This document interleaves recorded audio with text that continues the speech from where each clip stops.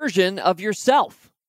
Well, probably not. I know I'm not, but would you like to be the best version of yourself? Sure, I think we can all vote for that. Well, my special guest this week spends as much time as anyone on earth today helping as many people as possible discover how to become their best selves. And he does it by promoting habits, atomic habits.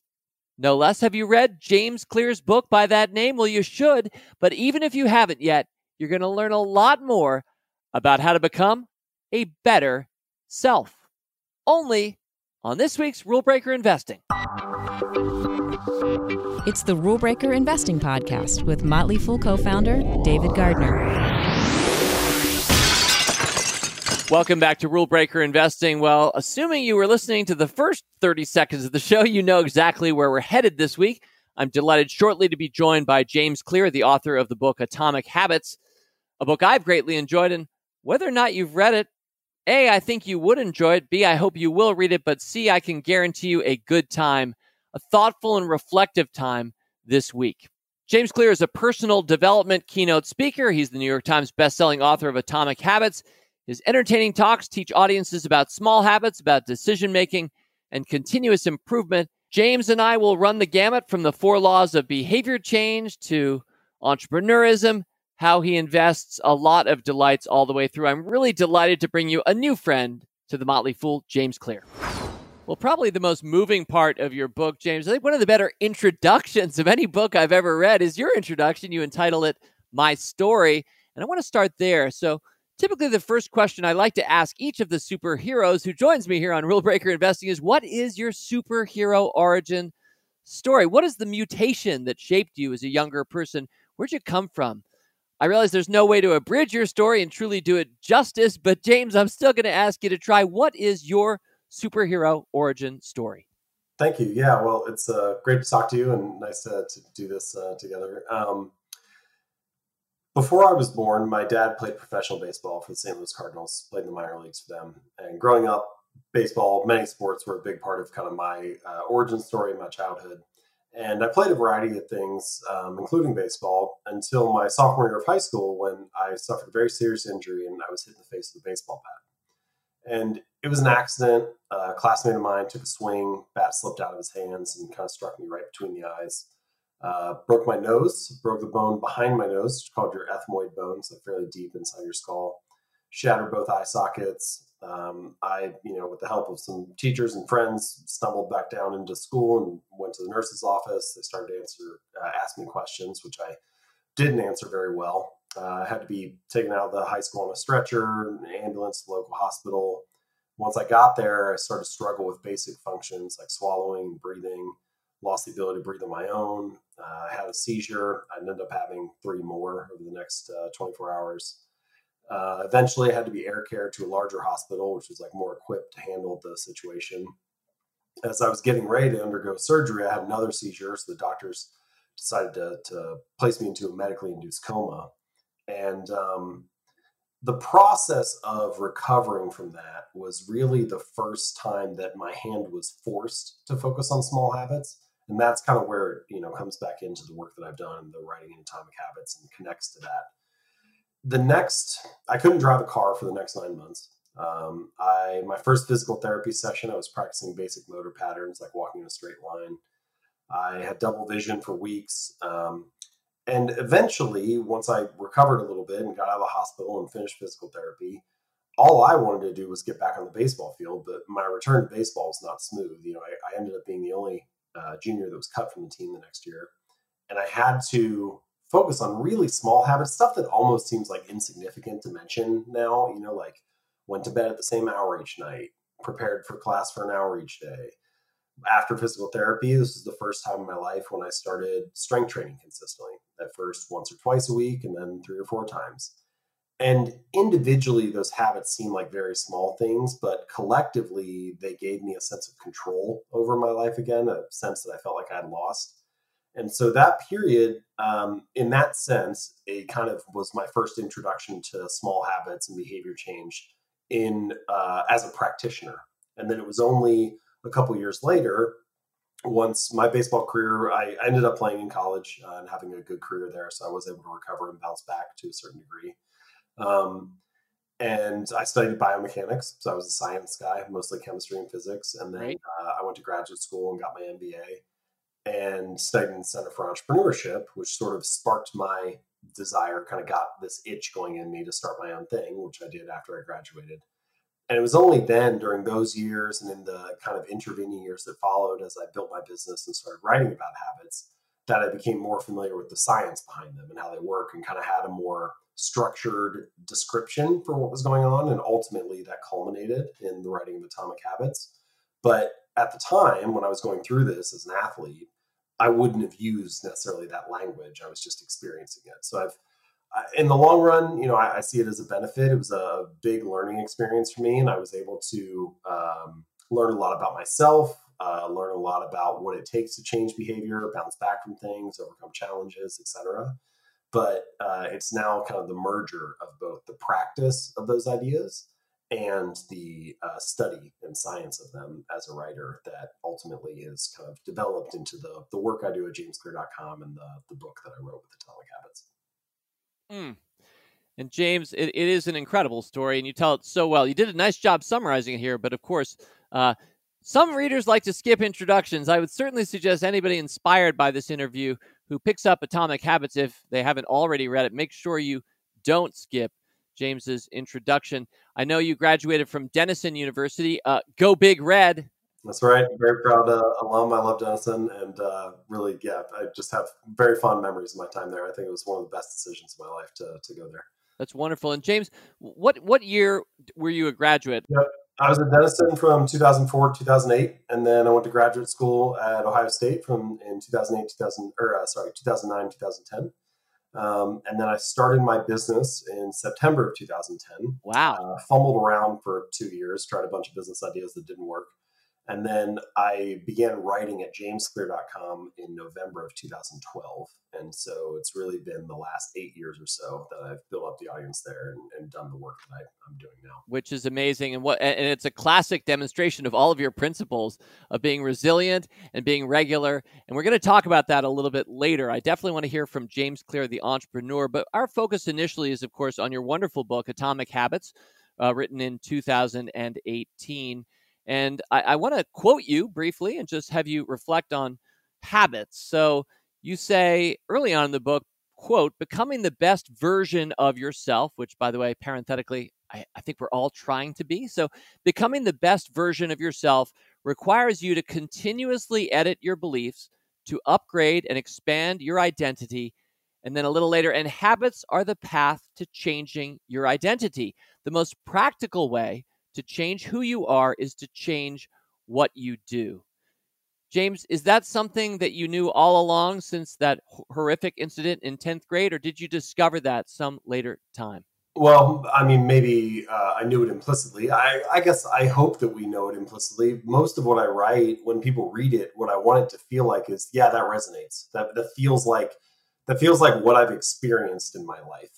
I think that's the ultimate test of an idea is, does it hold up in the real world? Like there are a lot of very beautiful theories, but do they actually hold water in practice? So to a certain degree, I feel like, yeah, I understood it. I didn't put it into words until relatively recently, but this core idea that you're getting at, the passage that section is from, is around this concept that I call identity-based habits, and this idea that your habits are how you embody a particular identity. So every day that you make your bed, you embody the identity of someone who is clean and organized. Every time you do one push-up, you embody the identity of someone who doesn't miss workouts.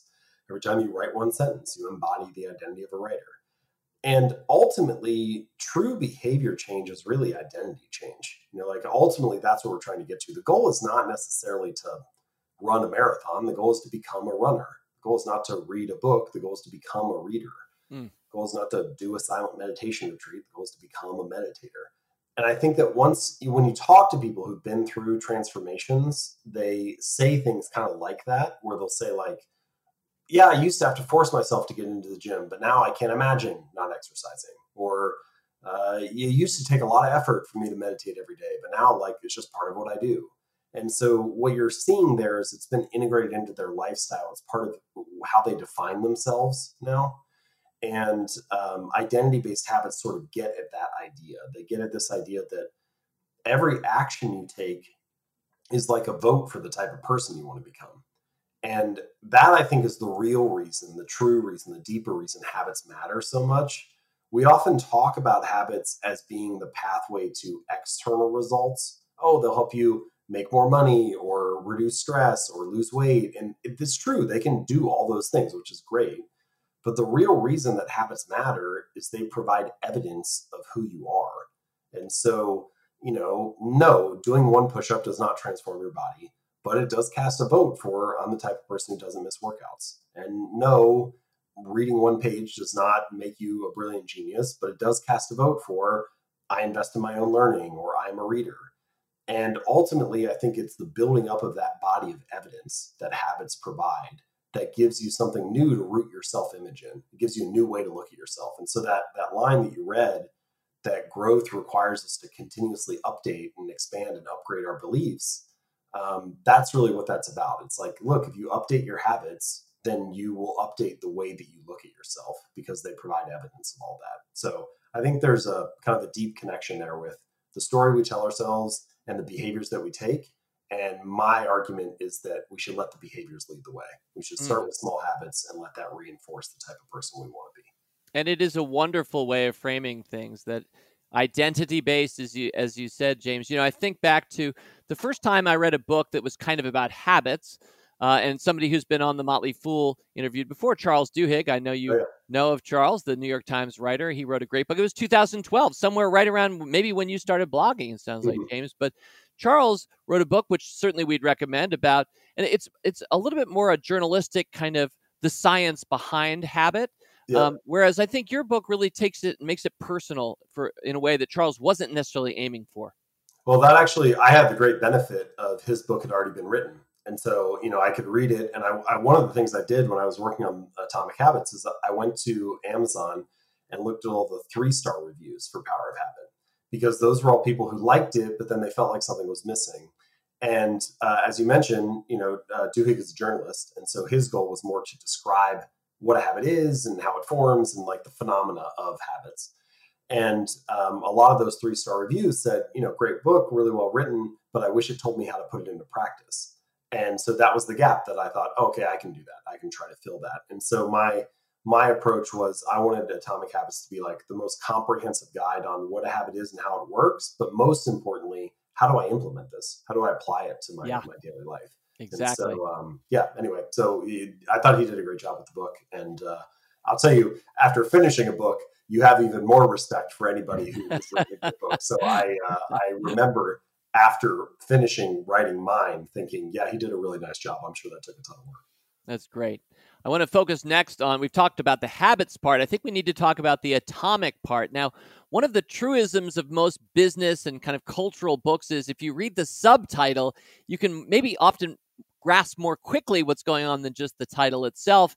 And if I remember, I'm not looking at your book cover right now, James, but if I remember, I think it's Tiny Changes, Remarkable Results. So atomic, tiny, could you please explain? So I chose the word atomic for 3 reasons. So there's kind of like 3 different meanings. The first meaning of the word atomic is what you're referencing, tiny or small, like an atom. And that is a core part of my philosophy. I think habits should be small and easy to do.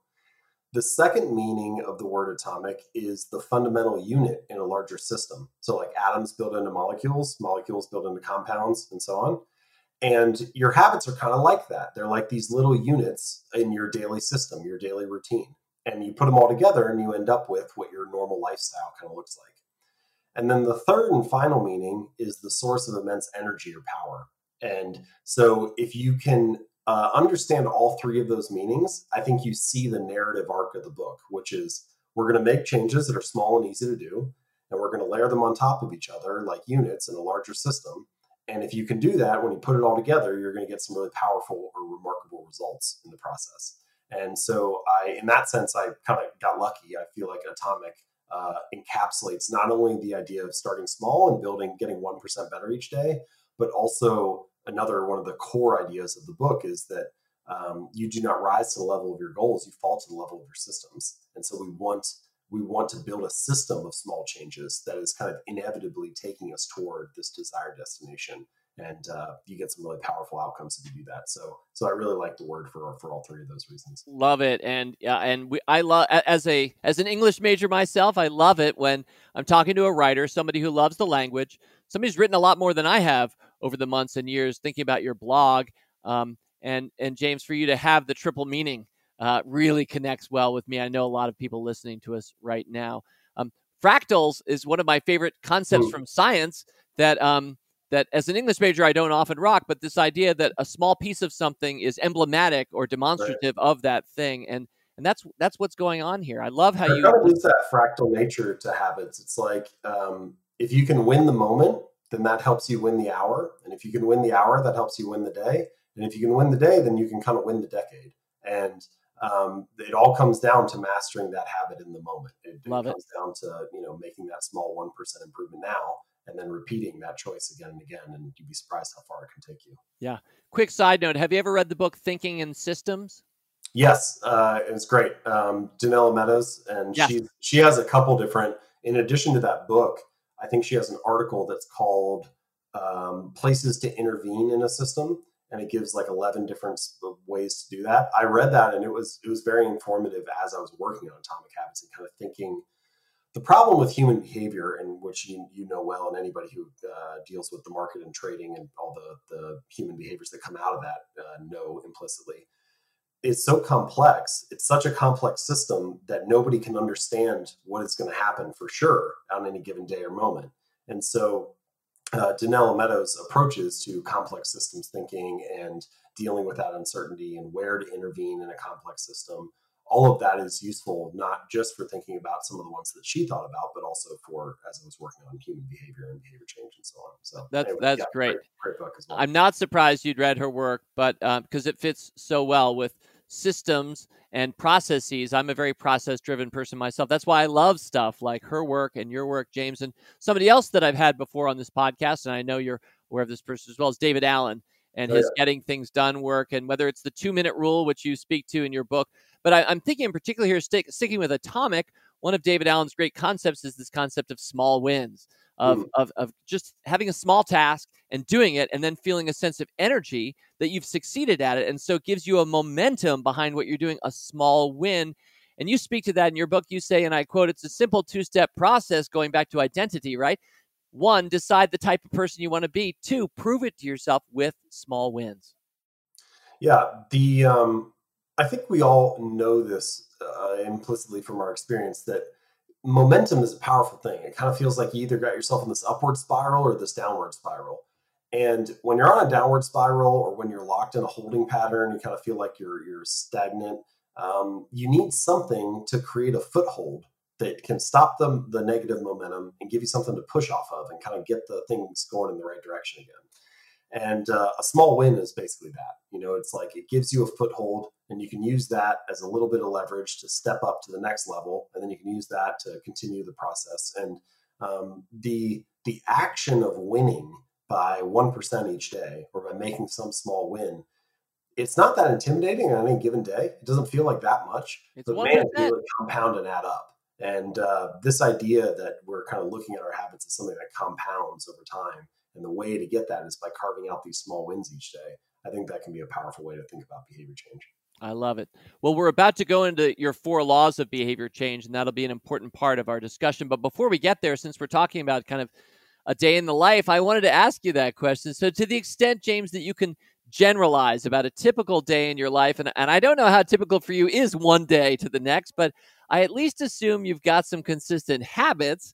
So James Clear, can you talk us through a typical day in your life these days?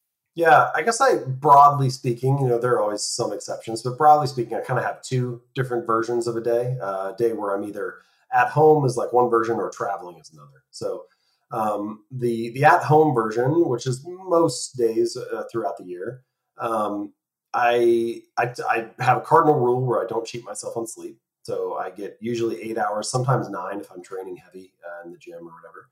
And then I usually wake up. I don't set an alarm, which is one of the great benefits of the job that I have, is that I don't have to be anywhere at a particular time usually. So depending on when I go to sleep and what happened the day before, I usually wake up sometime between 7 and 9. And then let's say I'm up at 8 and I take a shower, I get a glass of water, and I have a home office. I walk to my office, like 10-second commute, and then I start working right away. And one of the habits that I have is that I keep my phone in another room until lunch each day. So that gives me a block of 3 to 4 hours where I get to work on my agenda rather than responding to everybody else's agenda or whatever happens to come into my inbox or whatever.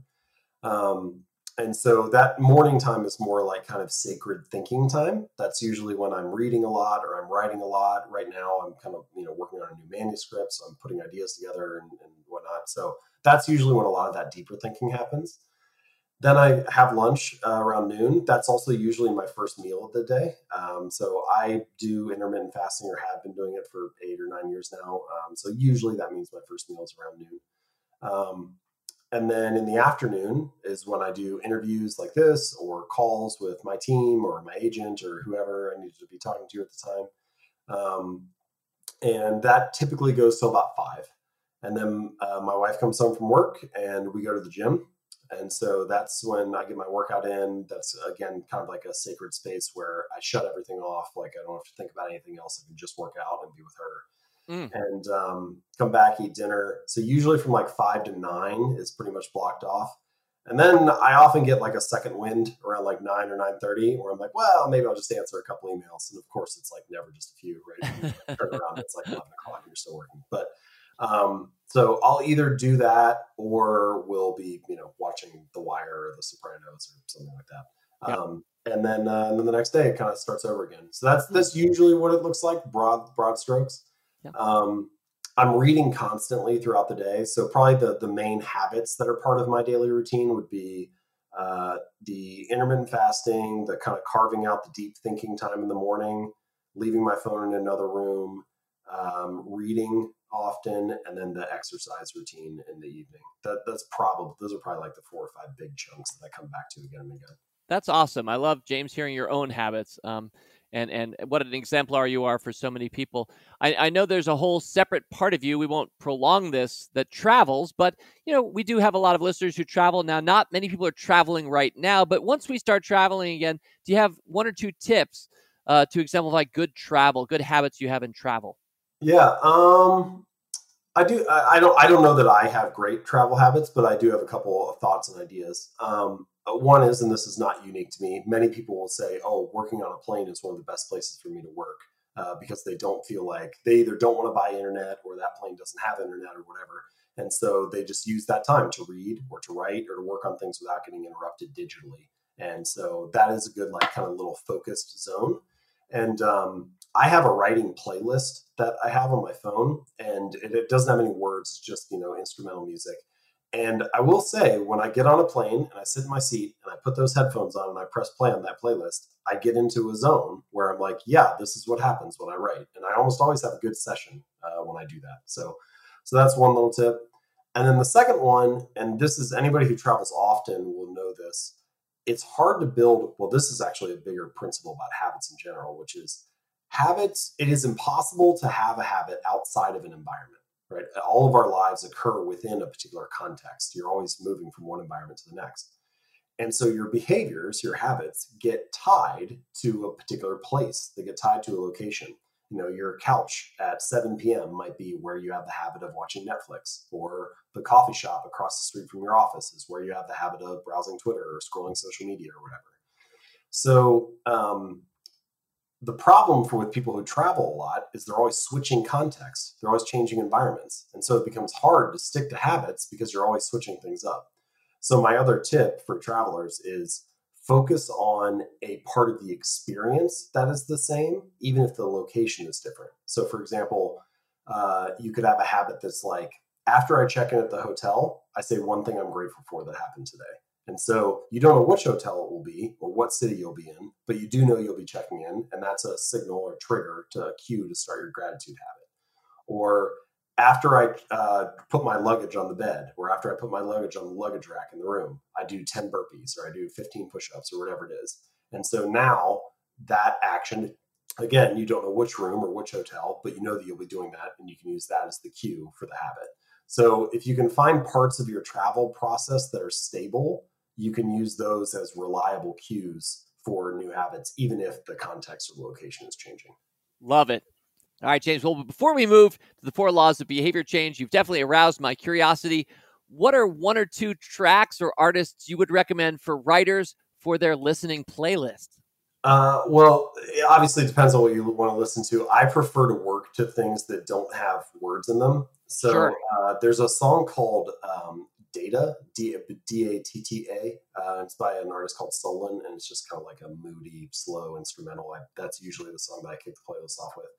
And then there's it's this Italian artist, I believe, Ludovico, I'm trying to look it up right now, Ludovico Einaudi, Einaudi. Anyway, he has this whole like very epic album that is, like usually gets me in this like writing mindset. Love it. Those are two to dig into and check out. Definitely going to add that to my playlist. Thank you, sir. All right. So the heart of your book and perhaps the heart of our interview is just your 4 laws of behavior change. I'll spoiler alert right away for anybody who hasn't yet read Atomic Habits. We're going to be talking about making it obvious, making it attractive, making it easy, and making it satisfying. So for each of these, James, since we have you with us, I'd love maybe an example and a little coaching around each of these. Now, I've already heard you for the first one, make it obvious. I've already heard you speak a little bit. You talk about doing a few push-ups as soon as you get to that hotel room or open up your luggage. That sounds like habit stacking to me. But could you talk us through that first law of behavior change, make it obvious? Sure. So first I should say, roughly speaking, you sort of want those 4 things to happen if you're trying to build a good habit. Now, you don't always need all 4, but I think the way to think about it is they're kind of like levers you can pull, and different levers are better for different situations, or different tools are better for different situations. And the more of those 4 that you have working at the same time, the more likely it is you're going to stick with a habit. So it's kind of like we're trying to put the odds in your favor, basically, with those 4 things. So as you mentioned, that first law of behavior change is to make it obvious. And the idea is that the more obvious, available, visible, easy to see that a habit is, that the cue of that habit is, the more likely you are to stick with it. So let me give you like an example for like my reading habits. So right next to me on the desk here, I have like 5 or 6 books sitting next to me. I got a little stack here so I can reach them at any time. If you open up my phone, when I first started building a reading habit, I took Audible and I put it right in the home bar at the bottom of the phone. So it was the first thing I see when I open it up. And then there's also an app called Pocket that lets you save articles online and read them for later, similar to Instapaper and some of these other ones. And I put that right next to Audible. And so first thing I see when I open up my phone is a prompt to read. And then I also usually, when I'm spending time on the computer, most of that time is spent in the browser. And I typically have between like 10 and 20 tabs on my browser at any time. And usually like 2 or 3 of them have to do with work, Gmail or Asana or whatever, some stuff like that. But the other 10 or so are almost always articles that I'm either in the middle of reading or I want to read soon. And so my point is, the act of reading is very obvious in all of my environments. It's around me in my physical environment, next to me on the desk. I have some next to the end table by my bed. I've got a few in the living room. It's in my digital environment. It's like all those tabs that are on the screen are things that I want to read. And it's the first app that I see when I open up the phone. And all of that, those are all ideas for making it obvious. And what ends up happening is that I had someone ask me once, what's the one thing that you think every person in the world could get better at? And I don't know if it's a good answer or not, but what I ended up coming up with was allocating your attention. It's almost certain that not every person in the world is always allocating their attention in the highest and best way. And so what you're trying to do by making good habits obvious, whether it's all these reading examples I just gave, or putting healthy food on the kitchen counter, or putting the task that's most important for you to accomplish on top of your keyboard when you leave work each day, so that's the first thing you see when you get there in the morning. all of those strategies are trying to make it more likely that you allocate your attention to the thing that's productive. They make it so that when you get distracted with whatever tab you are on in your browser, you look around and you're like, oh, maybe I'll click on that. I was supposed to read that article. So you're just trying to increase the odds that you follow through and do the obvious action is the more productive action. Yeah, love it. And that makes so much sense. And we're going to talk with the next one, I think, about your environment, because that's a big part of making it attractive. But before we bounce forward to making it attractive, let's just stick with make it obvious a little bit longer. Can you speak to habit stacking? Yeah, so this is an idea that originally comes from B.J. Fogg, who's a professor at Stanford, also writes about habits. He's got this whole, he calls it tiny habits methodology. And his structure for doing this is to come up with this. It's basically a sentence that you fill out where you say, after I do my current habit, I will do a new habit. And I like to refer to that strategy as habit stacking because you're essentially stacking the new habit on top of an old one. He refers to it as anchoring or tiny habits method or whatever, but the idea is the same. And so let's say, for example, that you want to build a habit of meditating. And you already have a habit of making a cup of coffee in the morning. And so your habit stack might be something like, when I wake up and make my morning cup of coffee, I will meditate for 60 seconds. Or after I write down my to-do list for the day, I will meditate for 60 seconds, or whatever it is. You're tying that new habit with the old one. And that connection makes it easier to remember when to do it. There's also a strategy that I think is very similar to this, kind of has a bunch of, it's got hundreds of studies kind of around it, which is called an implementation intention. And the idea is you're just trying to state your intention to implement the behavior at a particular time. So for those sentences, researchers have people fill things out like, if you want to build an exercise habit, they fill out a sentence that says something like, I will partake in at least 20 minutes of vigorous exercise on this day, at this time, in this place. So you're making it very clear when and where the habit's going to live. Very similar to the idea of tying the meditation habit to the coffee habit. I think the core lesson for all of those strategies is that a lot of people feel like what they lack is motivation when what they really lack is clarity. They think, oh, I need to wake up and I hope I feel motivated to work out today, or I hope I feel motivated to write today. But the truth is, you just need to have a very clear, distinct line for when and where that habit's going to live. And that alone will increase the odds that you'll follow through. So anyway, all of those strategies give you a more obvious location for the habit to live. Wonderful. Now make it attractive. So at one point you say environment, I love this line, environment is the invisible hand that shapes human behavior. I'm going to requote you again, another few sentences I love. Environment design is powerful, not only because it influences how we engage with the world, but also because we rarely do it. Most people live in a world others have created for them. But you can alter the spaces where you live and work to increase your exposure to positive cues and reduce your exposure to negative ones. Environment design allows you to take back control and become the architect of your life. You coaches, be the designer of your world and not merely the consumer of it, end quote. I think environment design is a powerful strategy. I talk about it in a couple different places in Atomic Habits. And, all the reading examples I just gave you, shifting the apps on the screen, shifting the location of the books, like those are all examples of environment design. And the core idea is to make the good habit the path of least resistance, to make the good habit the obvious thing, the easy thing to do, make it frictionless, simple, reduce the number of steps. And the more that you do that, the easier it is to find yourself living and operating in a way that's productive and effective. And, there are a bunch of different examples. Like we could also invert this and talk about breaking bad habits, which is you want to increase the number of steps. And rather than making it obvious, you want to make the bad habits invisible. So take, for example, you walk into, a lot of people feel like they watch too much television. But if you walk into any living room, where do all the couches and chairs face? Right? It's like, what is this room designed to get you to do? Everything is oriented toward the TV. And so there are a spectrum of choices that you could do. You could take a chair and turn it away from a television, have it face a coffee table with a book on it. You could put the TV inside a wall unit or a cabinet so that it's behind doors. You're less likely to see it. You could also increase the friction of the task. So you could like unplug the TV after each use and only plug it back in if you can say the name of the show that you want to watch. So you can't just like turn on mindlessly and find something. But the key point here is that no single environment design choice like that is going to radically transform your life. But imagine the impact of making 5 or 10 or 20 or 50 choices like that. Now suddenly it becomes much easier to act in a productive and effective way because your environment is moving you that direction. So I think the way I like to summarize environment design is just to say, look, if you want a habit to be a big part of your life, make it a big part of your environment.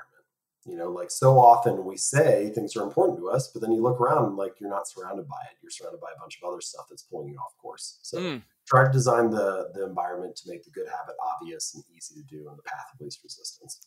And in terms of attractive, James, could you give me maybe an example from your own life or your house or what you've done to make something more attractive? Again, the second law of behavior change. So let's use a common example. Let's say that you're like, all right, I listen to this podcast, listen to this guy talk about habits. So, I'm going to set my alarm. Tomorrow's going to be the day. I'm going to wake up at 6 and I'm going to go for a run. And 6 a.m. rolls around and you're like, well, my bed is warm. It's cold outside. I'll just press snooze instead. But if you rewind the clock and you come back to today and you text a friend and you say, hey, can we meet at the park at 6:15 and go for a run? Well, now 6 a.m. rolls around and your bed is still warm and it's still cold outside. But if you don't get up and go for a run, you're a jerk because you leave your friend at the park all alone. And so simultaneously, what's happened is you've made it more attractive to get up and go for a run and less attractive to press snooze and sleep in. And this strategy, I'm going to make a choice in the present. I'm going to text my friend and like set up a time to meet them. That locks in my behavior in the future. Now I don't want to press snooze because there's a cost to the behavior.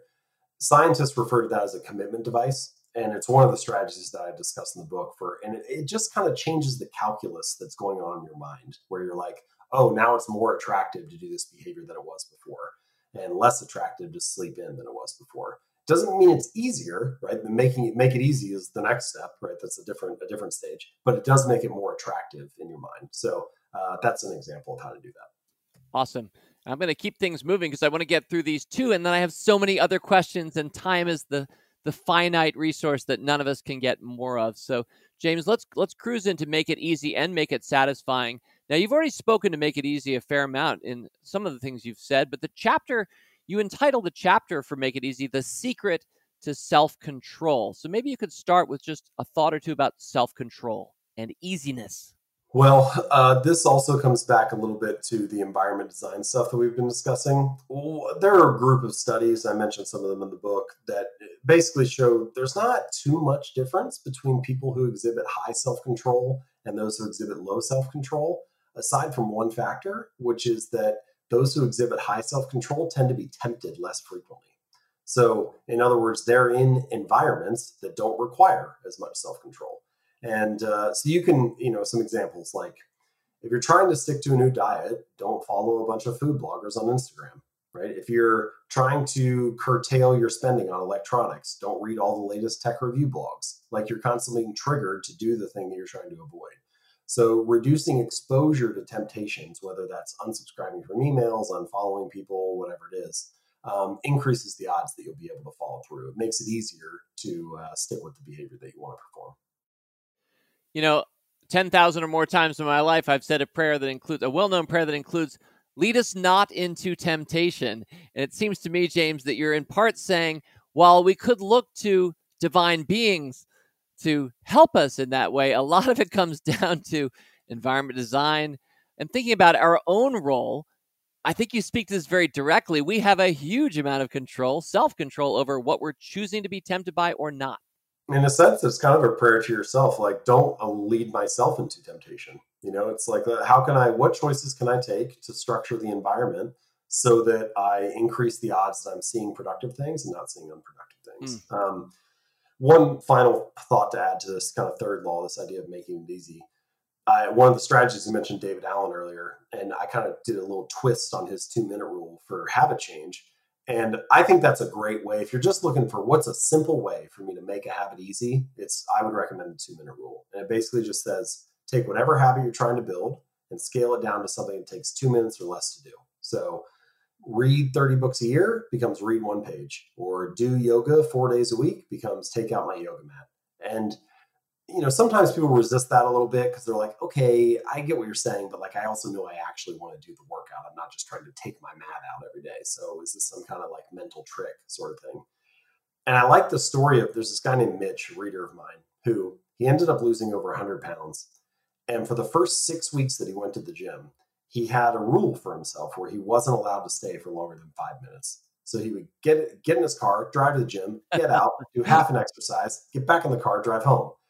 And it sounds ridiculous, right? It sounds silly. You're like, obviously this is not going to get the guy the results that he wants. But if you take a step back, what you realize is he was mastering the art of showing up, right? He was becoming the type of person that went to the gym 4 days a week, even if it was only for 5 minutes. And that, I think, is a much deeper truth about habits that people often overlook, which is a habit must be established before it can be improved, right? It has to become the standard in your life before you can worry about optimizing or scaling it up. And so the 2-minute rule kind of helps you do that and helps make it easier to standardize and to master the art of showing up and make those habits easy. Wonderful. All right, let's keep moving here, James. Make it satisfying. Of course, the fourth law of behavior change. You're speaking to the role of dopamine in part in that chapter. Maybe you could talk us through dopamine in our brains and then in this law of behavior change, how it works. Well, so first I should just say about dopamine. Dopamine plays a very important role in habit formation. I discussed in the book in more detail. It is not the only brain chemical involved in the process. So I think sometimes it gets overstated a little bit because there's a lot of other things going on as well. But it definitely plays an important role. And one of the things that happens is that the first time you experience something, so for example, the first time you take a bite of a pancake, you get this spike of dopamine. And it's a signaling process for your brain where it says, hey, that was enjoyable. You should repeat that again in the future. And this is what the fourth law of behavior change is based around, which is this idea that you need some signal of pleasure, of enjoyment, of joy, of satisfaction. You need some type of positive emotion to cement the new habit in your mind. Because if it's just a neutral experience or it's not really that enjoyable, then your brain is kind of like, why would I do that again? Like it didn't seem worth remembering. And so there are a variety of ways you can do this. One way that you can practice this kind of fourth law of behavior change of making it satisfying is to practice the style of the habit that is most enjoyable to you. Like in the case of exercise, not everybody needs to be a bodybuilder or do strength training. Maybe you find rock climbing enjoyable or cycling or hiking or whatever it is. Do the form of the habit that's most enjoyable to you. If you're trying to build a reading habit, if you love romance novels or fantasy books or whatever, like read what's exciting to you in the beginning. Once the habit's established, then it's easy to toss in a nonfiction book or something different or whatever it is. Like in my case, I love reading nonfiction because it feels like it has a practical application in my life. So for me, that's really enjoyable. But whatever it is for you, focus on the most satisfying or enjoyable form of the habit, and that helps cement it. And then you've got a lot of options for expanding down the road. Really well put. Let me just summarize then the four laws of behavior change. James Clear just talked us through them. Make it obvious, make it attractive, make it easy, and make it satisfying. And James, a little later, you talk about the cardinal rule. And like most cardinal things, it may feel very natural and normal to us, but we need to be reminded of the cardinal things and the eternal verities from time to time. So you write very simply, what is rewarded is repeated. What is punished is avoided. Yeah, and a couple pages after that, I make a slight adjustment to it as well, which is what is immediately rewarded gets repeated and what is immediately punished gets avoided. And it's really that speed of feeling the cost and the consequence of a bad habit or feeling the reward and the benefit of good behavior that's really important. And so, when I mention like choosing the form of a habit that you like, that's because you feel that emotion right then in the moment. One of the downsides of good habits is that the greatest returns are often delayed. This is actually the hallmark of any compounding process, right? Anybody who's associated with finance knows this, right? Like early on, you're at the shallow end of the curve. You don't hit the hockey stick growth until years later. And habits they're not exactly like that, but man, they feel like that a lot of the time. All the effort you put in up front, you're waiting for those delayed rewards to accrue. And so, for that reason, it often becomes hard to stick with good habits because you don't have much of a signal in the moment. And so another part of this fourth law of making it satisfying and of sticking to this cardinal rule of behavior change, what gets immediately rewarded gets repeated, what gets immediately punished gets avoided, is finding ways, whether it's tracking your habits in the moment. So you got some little signal of visual progress. Oh, hey, I showed up today. I did the right thing. Or choosing a form of the habit that's enjoyable to you, or adding some type of reward on top of doing the habit. Oh, if you did the right thing, then you get this kind of benefit. All of those are ways to get a little bit of signal now while I'm still waiting for those long-term rewards to show up. Well, you've got tens of thousands of investors hearing you right now, and these are people who understand that the only term that counts in investing, not trading, is the long term. So we are very familiar with the idea, as you say, of aiming to be great in 10 years. This is one of your top 10 tweets of last year. Aim to be great in 10 years. Build health habits today that lead to a great body in 10 years. Build social habits today that lead to great relationships in 10 years. Build learning habits today that lead to great knowledge in 10 years. We certainly could add build investing habits today that lead to a great portfolio in 10 years, which is really the only way to make a portfolio great. So this is very natural for fellow fools who are hearing you right now. James, I want to talk some about social media. I think you're doing a great job on social media. You've got 250,000 followers on Twitter. That's all that I check or use. I'm not on Facebook or anything. So I see you there. I don't mean the numbers, though. What you actually do through social media, it seems to me you've boiled a lot of your work down to maybe the best insights or the best lines, and you put them out through social media. And each time I see one of your tweets, I'm like, that is a great insight. So to me, your signal to noise ratio out there for @JamesClear on Twitter, one of the highest that I see. You compiled your top 10 tweets of 2019. I just rocked one with the aim to be great in 10 years. But I want to give another example and just have you speak to it, James. One of your other top 10 tweets last year, real wealth. Again, very relevant to rule breaker investing. Real wealth is not about money. Real wealth is not having to go to meetings, not having to spend time with jerks, not being locked into status games, not feeling like you have to say yes, not worrying about others claiming your time and energy. You conclude real wealth is about freedom. So there's a couple of different things going on here. One, thank you for saying that about Twitter and just social media in general. I do try to make it very high signal, very low noise. And I sort of view, because of what I'm doing in other areas of my business, like writing articles or writing books, I kind of view social media as a testing ground for ideas. So I'm able to, iterate kind of quickly. Let me try this little idea, like the one that you just read about wealth is, not getting locked into status games, and it's about freedom and not necessarily money. Although, of course, money obviously can provide a lot of freedom. That could be a whole article on status, right? On how status blinds us, on how status kind of leads us astray, on why we tend to focus on status signaling rather than things that may pay off more for us in the long run. But I just wanted to test the idea a little bit. And so I can't write that whole article in 280 characters, but I can condense it into a tweet and see how does this land with people. And so it gives me a chance to iterate a little bit. But so in that sense, I kind of view social media very helpful for what I do elsewhere. But as far as growing a following or, it's crazy how often this is the case, but it's really build a great product. And so, if Elon Musk has talked about that with Tesla, he wanted to build the best product when he came up with that car, something completely new. It looks like a race car, but it also is totally electric. And so it was really that product focus that made people salivate and want it and place all these orders. And a lot of time, for some reason, with online marketing, people get this misconception where it's well, what tactics are you using? How are you growing your following or whatever? And it's ultimately, the only tactic is really provide great value. That is the tactic. And other stuff can be useful too. It's not necessarily that marketing strategy never has a place, but every great marketing strategy is easier if you're sharing something valuable, if you're doing great work. And so the first thing that I always try to do is just to write the best sentence possible. I think Naval Ravikant also has a great Twitter feed. He said something I don't know if it's a Hemingway quote or something, but it's just write one true sentence. And I think about that sometimes when I'm writing. It's I just want to write one sentence that strikes the reader as true, that resonates with you and feels yeah, that's valuable. I need to think about that or remind myself more. And the final thing I'll add to this is I'm often writing for myself. Basically every tweet in my feed is a reminder to me to try to stay on track and do that. Anyway, but those are just a couple thoughts there. And I think ultimately it really does come back to providing as much value as you can.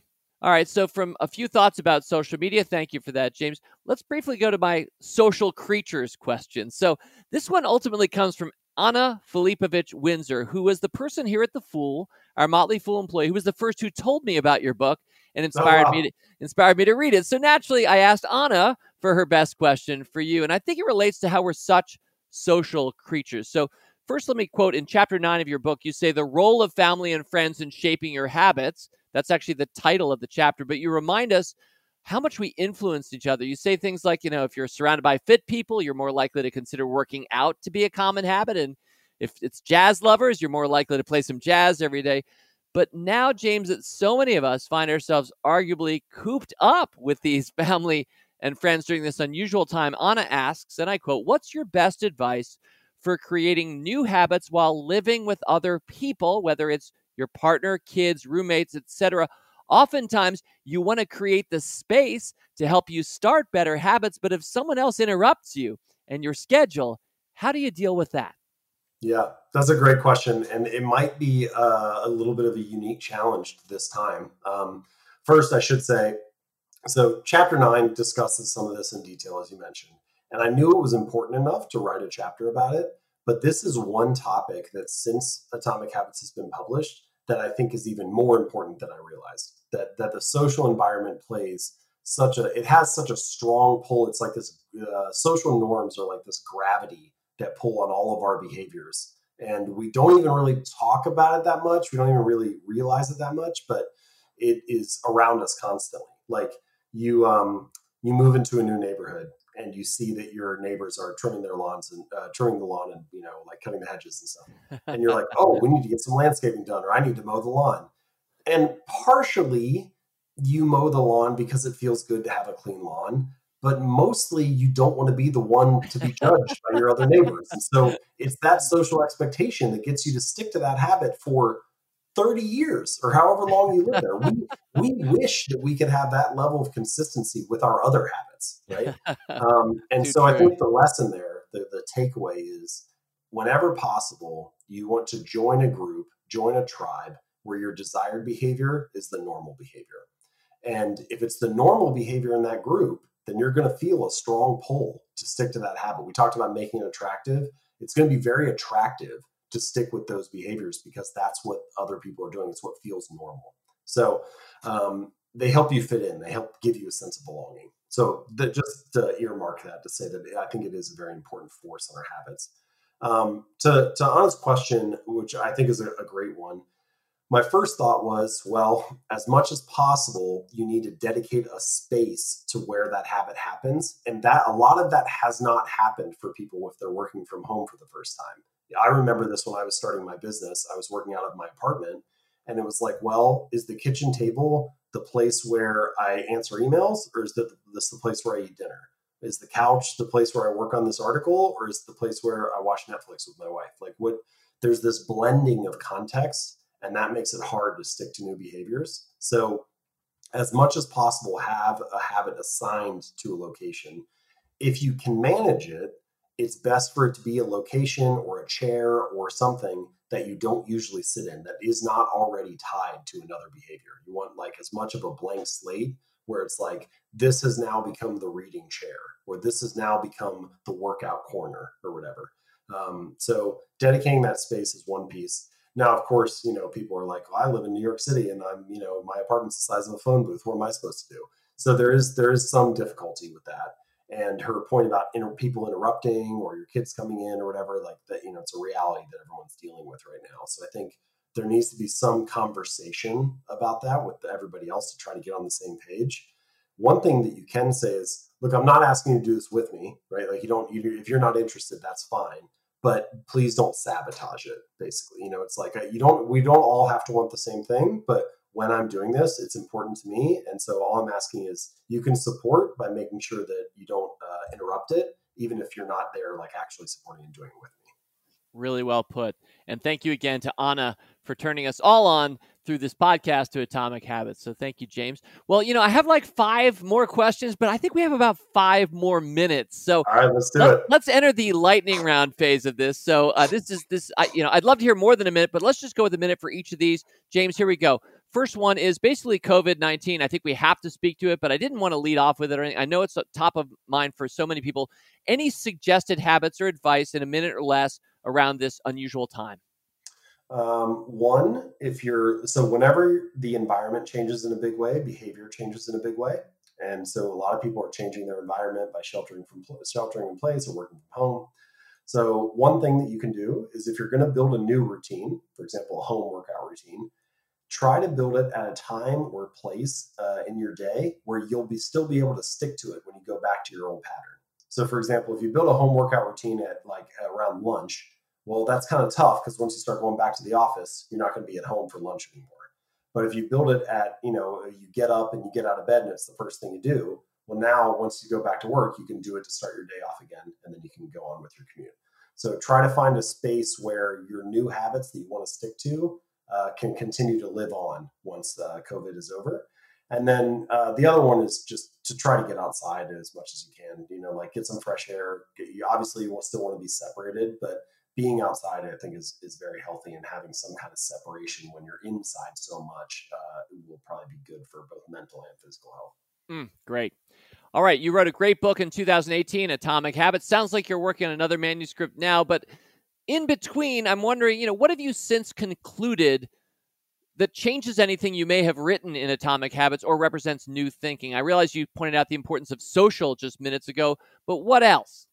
Yeah, that's probably the biggest one, is the influence of the social environment. And I think if I could unpack that more in like a new chapter or something, I would add that, and possibly also as part of it, the influence of status and status seeking, status signaling on our behavior. A lot of the choices and behaviors we make each day are signals to the people around us that, hey, I belong, or I get it, or look at the way that I'm representing myself, or whatever. So that's definitely a big motivator for habits and behavior. So social environment is one. And then the other one is probably, I guess, what I would broadly call timing. So I almost wrote a chapter at like the 11th hour, as I was getting ready to finish the manuscript. The publisher's waiting for it. I wrote a chapter on timing and how to find the right time of day to insert a new habit. And, I was just scrambling at like 3 a.m. trying to get it in. And I stepped back and read it, and I was like, this is terrible. It's not nearly as good as the rest of it. So I just need to stop.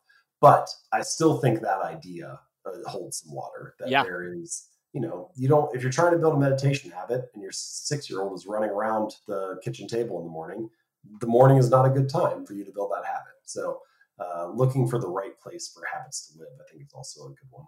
Yeah. And Dan Pink wrote a pretty good book about that entitled When, which we talked about on this podcast months back. All right, James, next one. You've spoken to this. I think you were an entrepreneur before you were a writer. So a minute about your business and what are you learning from it? Yeah, I actually, in a lot of ways, identify more as an entrepreneur than as a writer. It wasn't really until the book came out and I had to admit that I was an author because it physically existed that I thought about it that way. So I care a lot about conversion rates, revenue, expenses, profit, all that stuff, growth rates, marketing, etc. I really like it. It's fun for me. So in my particular business, I try to run very lean. So we have a small team. I have one full-time staff member. We're hiring a second right now. I tend to hire very slowly. I probably hire a year or two later than I should. I have 8 or 9 people who touch my business in various ways. So, agent, publisher, marketing team, etc., speaking bureau, blah, blah, blah. And my philosophy is that I try to keep expenses as low as possible, try to maximize profit and margin. There's a great book called How to Double Your Profits in 6 months, I think is what the title is. Wow. And it's basically a list of like 75 things that you can do to cut expenses and to raise revenue. And it's literally like a checklist. And it only takes like an hour to read. And I thought it was so good that I listened to it twice in a row. First time I just listened to it. Second time I wrote down like all the things that we could do. Wow. And so now every year, once a year, we go through all of our expenses and apply a lot of those thinking and stuff. That's so great. I try to attack my goals from both ends. And so in the case of business, that means, we're both cost cutting and we're doing revenue growth. But anyway, yeah, so I love all that stuff. And I realized I made the mistake of not even introducing what your business is, James. Can you give us the 30-second elevator pitch? So jamesclear.com is the home of all of it. Obviously, Atomic Habits is kind of the most well-known thing right now, but the backbone of the business is really my email newsletter. So we have about 700,000 people on the email newsletter now. That goes out each week.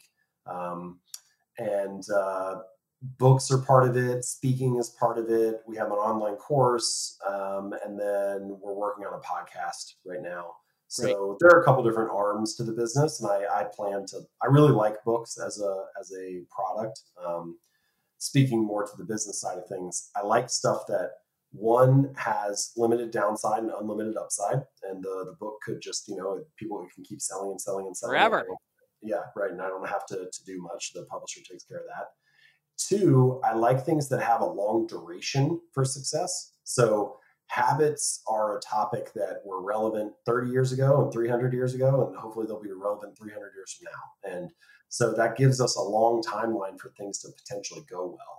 If it doesn't take off right away, maybe it'll, we can find a different way to frame it and it'll work well in a couple of years. So I like things that have those kind of qualities where they're sort of timeless, they're sort of universal, and they've got this unbounded upside. And I think that books, particularly about nonfiction topics that are evergreen, are a good fit for that. Wonderful. All right. Well, if we've gotten 1 minute on James Clear, the entrepreneur, how about James Clear, the investor? I kind of have to ask this question on Rule Breaker Investing, James. But what's your own approach to investing? Do you have some habits here? Yeah. So I certainly do not claim to be an expert here, but I do have a couple principles. So first, I am a big fan of Margin of Safety. I like the book Margin of Safety that Seth Klarman wrote. I thought it was really good. And so I tend to have like a good cash buffer. And I am very happy that I have that now, given the current situation. But I like that idea. I like that Warren Buffett has some quote where it's something like, cash is like oxygen. When things are going well, it's easy to just be like, oh, it's not that big of a deal. But when you really need it, it's the only thing that matters. And so I adhere to that philosophy. As far as stock investing goes, I'm super boring, Vanguard style, like lowest cost possible mutual fund, and just make contributions, take advantage of tax advantage funds as much as possible, et cetera, max out, 401k, SEP, all that stuff. Great. So my strategy there is pretty simple. I do have some bond exposure, but because I have such a cash buffer, I don't worry as much about that. I tend to be mostly in VTSAX if I'm investing through Vanguard stuff. Uh-huh. And then I have a little bit of, I want that accounts for that and real estate, mostly in my case, just our main property, our main home. That accounts for let's call it 80 to 90% of the investment portfolio. But then I do have this 10 to 20% that's sort of I just want exposure to other stuff. So, I don't, the other thing, this is something that I've only come to realize a little more fully recently, but talking about investing is very hard because people have such different timelines. What makes sense for my parents is very different than what makes sense for me because I've got such a longer timeline ahead of me. So I have some exposure in Bitcoin, for example, because I'm you know what? It's a relatively cheap bet right now to see what will happen over the next 50 years, because I could potentially wait 50 years for that to do well. And so I like things like that again have possibly unbounded upside and a long timeline for potential payoff. And so I want to use 10 to 20% of the portfolio for things like that. I haven't done much startup investing because I'm not convinced that I have an edge there that I can do it well. But I'm interested enough in it that maybe I'll pursue it in the future. But for now, I think keeping it boring and just cash, Vanguard, real estate, bonds, that's good for me to let it ride. That's tremendous, James. I had no idea what the state of you as an investor is, but I'm not surprised to hear how thoughtful you are about it, rocking names like Klarman, Buffett, etc. Do you own any individual stocks? No, I don't pick anything individually. One.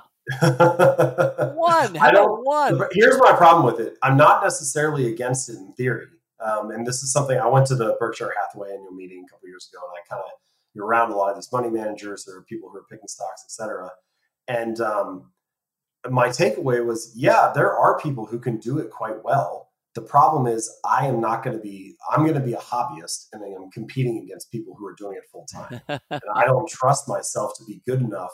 I think you're like lying to yourself if you think you can do something for 2 hours a day and beat other smart people who are doing it for 10 hours a day. And so I'm like, no, I'm just going to keep it simple, and I'm going to focus on growing my business. And that's where my leverage is at. All right, great. Well, thank you. And you've been so generous with your time and insights, James. Not surprising, because I suspected after enjoying your book so much that you're a person of real character. And I think we've all heard that over the last hour. Let me ask you in conclusion. So at the end of your book, there is a conclusion. It's entitled The Secret to Rules That Last. And I'm going to quote you. You say, success is not a goal to reach or a finish line to cross.